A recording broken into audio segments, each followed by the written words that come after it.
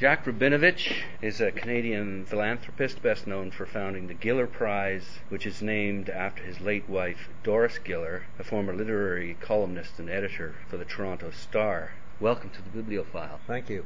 I'd like to start off with a quote from a former judge of the Giller, Robert Fulford, talking about you, quote, "He wanted much more than a handsome prize awarded to a deserving book. He wanted a campaign to focus national attention on good writing, the kind he likes and Doris Giller liked. Did he envision the Giller Prize hitting the front pages every year like no other prize? I think so. He wanted us to get excited each autumn about several serious books, and he wanted that excitement to spill over onto good books by other writers." So what kind of books do you like and did Doris like? Oh, Doris was very eclectic. She was a prodigious reader. She never went to university, but she became a bibliophile because she was brought up on books and she read everything that she could lay her hands on. Robert Bob Fulford is not entirely right. It really started off as a party to celebrate books and writers. It was started by Mordecai Richler and I, and we both coming from Montreal, we decided to celebrate by throwing a Montreal-type party, which at that time, in 1994, in Toronto, was like something new. But the chattering class, the reporters, the writers, the journalists, the friends of Doris, all adapted the prizes or adopted the prize as their own. That's really what made it successful. And we geared it to November, where, as you probably know better than I do, most of the books are sold. I think 60% of all books are sold in those 4 months, or 70%. Leading up to Christmas. And Mordecai was the one that impressed upon me, said, "Jack, writers like to sell their books."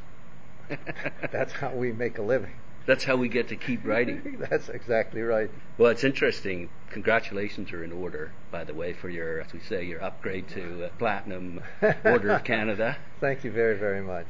In citing the reason for this upgrade or promotion, the Governor-General Committee, or whomever decides these things, stated that you continue to lend extraordinary energy to the promotion of Canadian literature, maintaining a very active leadership in the administration of the Giller. He has negotiated a partnership that has solidified the Giller as Canada's most lucrative and illustrious literary award. Canadian authors and publishers alike have gained increased sales as a result of either nomination or win. Plus, the awards have helped to raise the profile of new and lesser known authors. So when I saw that, I said, you're not doing this to help authors sell books, but maybe you are. Yes, the idea was the rising tide raises all the ships, okay? And we realized at the beginning that the 5 books that are selected as the shortlisted authors are the real winners. The rest is, as many people have said, it's a crapshoot.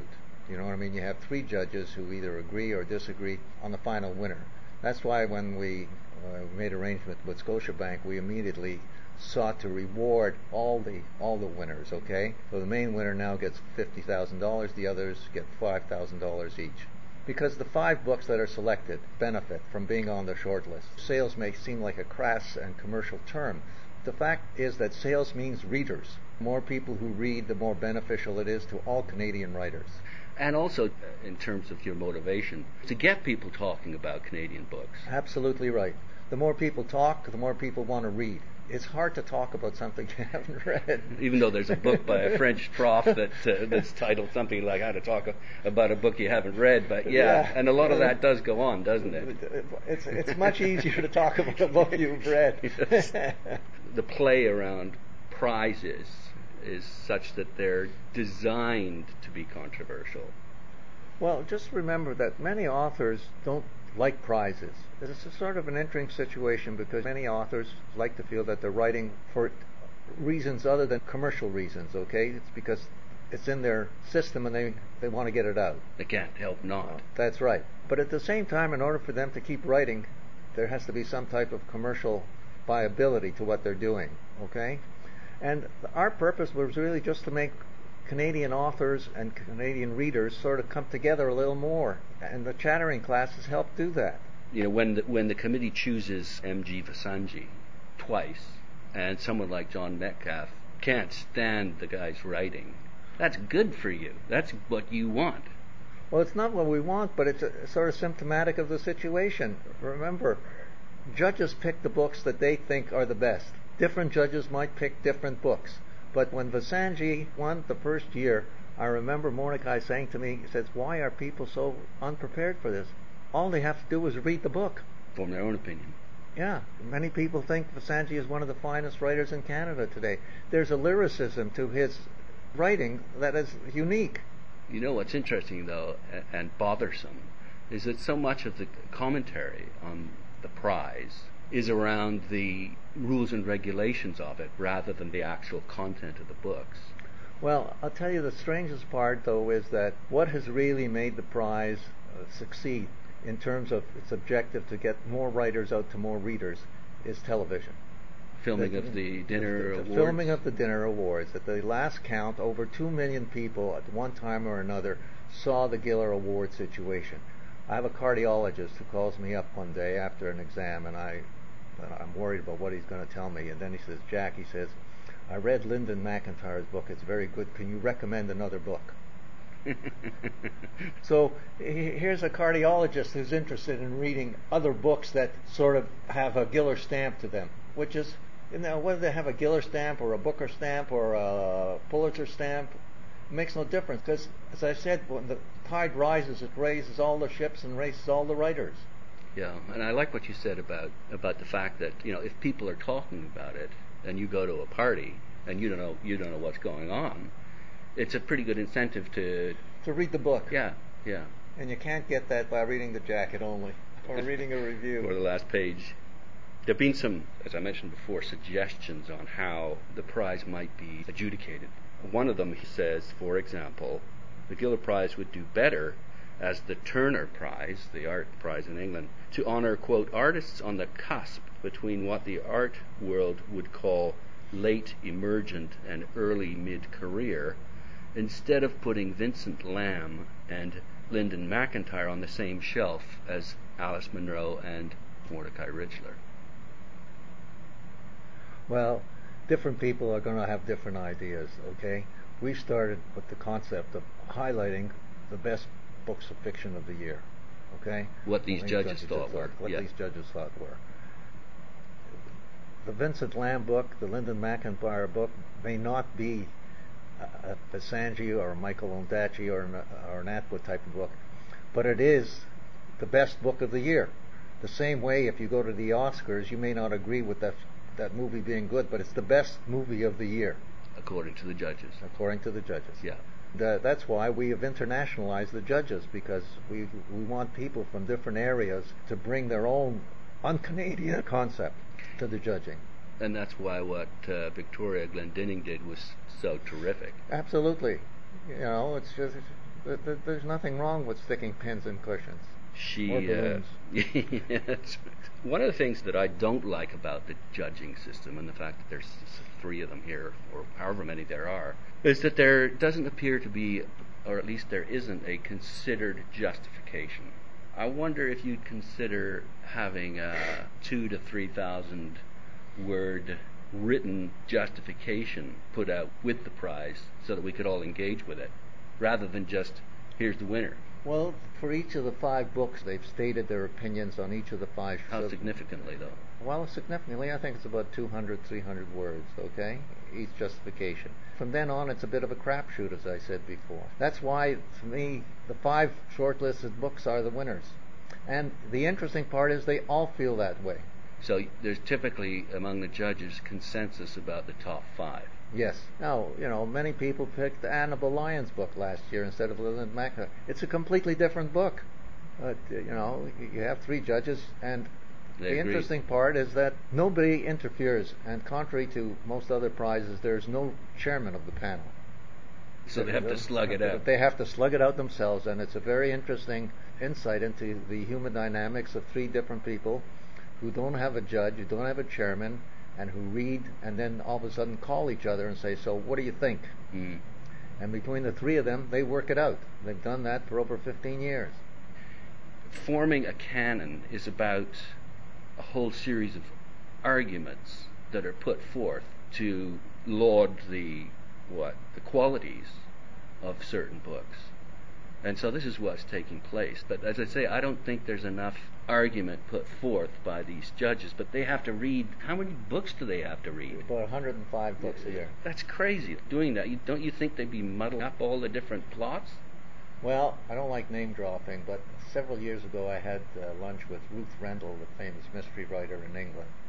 And she had just come from being a Booker Prize judge. She had read 150 books. Jack, she said, in England, no publisher is subsidized. And out of the 150 books, there were many trashy books. Now, that's just her opinion, though, but she read 150 books. So 105 is like... It's not quite as bad. Not quite yeah, as bad. but it basically tells me that you're having to find judges who've got that kind of time to Yes. devote to it, which is sort of biased in favor of people that have got the money to survive. Or people who are in between books, the way at this point Claire Massoud is. I don't know about Ali Smith, but the same thing with Russell Banks. He was in between situations. That's a problem. Every year we go through finding the right judges who, in our opinion, are appropriate judges. And at the same time, you want to deal with gifted writers. You don't have too many critics on the board, or do you? No, I don't remember having a critic on the board. Why not? It just never occurred to us. We might. The thing is, again, though, how many hundreds and hundreds of hours do they have to put into this without getting a cent? Oh, they do get paid. They get an honorarium. But Nothing really significant, but it is some form of recognition. what about putting in some kind of criteria? Well... Because I've got a list of them for you. Okay. Well, every year I write to the judges, and I paraphrase Mordecai's words. I said, forget gender, forget race, forget names. I don't care if it's McGillicuddy or Rabinovitch, okay? Pick the best book in your opinion. That's the only criteria we use. Now, different people have different opinions. Just pick the best book and don't worry about anything else. Don't worry about regional disparities. Don't worry about color, race, creed. Just pick the best book, please. That's great criteria, but I looked down the list here, and you've got an interesting, you've got Vasanji, Mystery, you've got Mordecai, you've got Vincent Lamb. It's sort of a rainbow coalition here. This is just the way it's turned out, I guess, right? It's just the way it's turned out. What about the criticism that you're sort of not supporting, but a lot of these winners come from the big houses versus the smaller independents? Well, that's not true. Vincent Lamb didn't come from a big house. He's a new writer. It's really his first novel or his first series of short stories, okay? But I mean the multinationals. Yeah, but remember, there's not that many publishing houses. Penguin, I think, had their new imprint. I forget what it is. Yeah, Hamish. Something like yeah. that, okay? But we don't look at that either. It's just that's the way it works out. That's the way it works. Do you know what I mean? And yet there's so much focus on that. That's not our focus. It's also healthy to have that. If there's that, that's what criticism comes of it. And if it's about Canadian culture, then it's a benefit. Absolutely. It's not just about the literature. It's back and forth about our whole cultural climate. How much time do you have? Yeah, 5 minutes. I got to check out. I guess I won't get into all these evaluative criteria then. Although, if your objective is to get to the best book, what you're suggesting then is that best is entirely subjective. The best is entirely subjective according to the judges. There's no question about that. Different judges might pick different books. But we try to sort of balance that by having 5 shortlisted contenders. There's usually unanimous agreement on the 5 shortlisted authors. There is not on the final winner. At least that's the feeling I get. The final winner is a bit of a skirmish. But the 5 shortlisted authors are pretty much a unanimous selection because they have the prerogative of either selecting 4 or 6 as well. It usually ends up saying we prefer 5, but if you only feel 4 qualify, 4. If you feel 3 qualify, make it 3. Do you know what I mean? Don't disrupt or don't undermine your own standards. If you think 6, it could be 6, okay? But they usually select 5 that they agree on. The final one is, I can't say it any better, is a crapshoot. Different judges would pick a different book. What's your favorite Canadian novel? Barney's Version. What? It has to do with a long-time friendship with Mordecai. He's written many good books. Many people have very different feelings, but as far as I'm concerned, Barney's Version was his best book. Final question. Collecting the Giller, it's still pretty easy to pick up first editions of all the Giller Prize winners for not a whole heck of a lot of money. That's wonderful. To me, just picking up the books and reading them and getting an appetite to read more is fantastic. Collecting's pretty great too. Yes, but becomes a problem. Like you need space. I'm going through that right now. Well, maybe I can come over and take some of your books away from you. Anytime. Best of luck with the awards in the future, and congratulations again. Thank you very, very much. It's nice meeting you, and I hope many people tune into your blog. Thanks.